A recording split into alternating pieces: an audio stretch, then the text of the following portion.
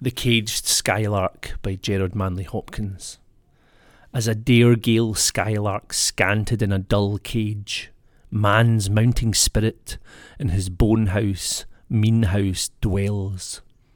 That bird beyond the remembering his free cells, this in drudgery, day labouring out life's age.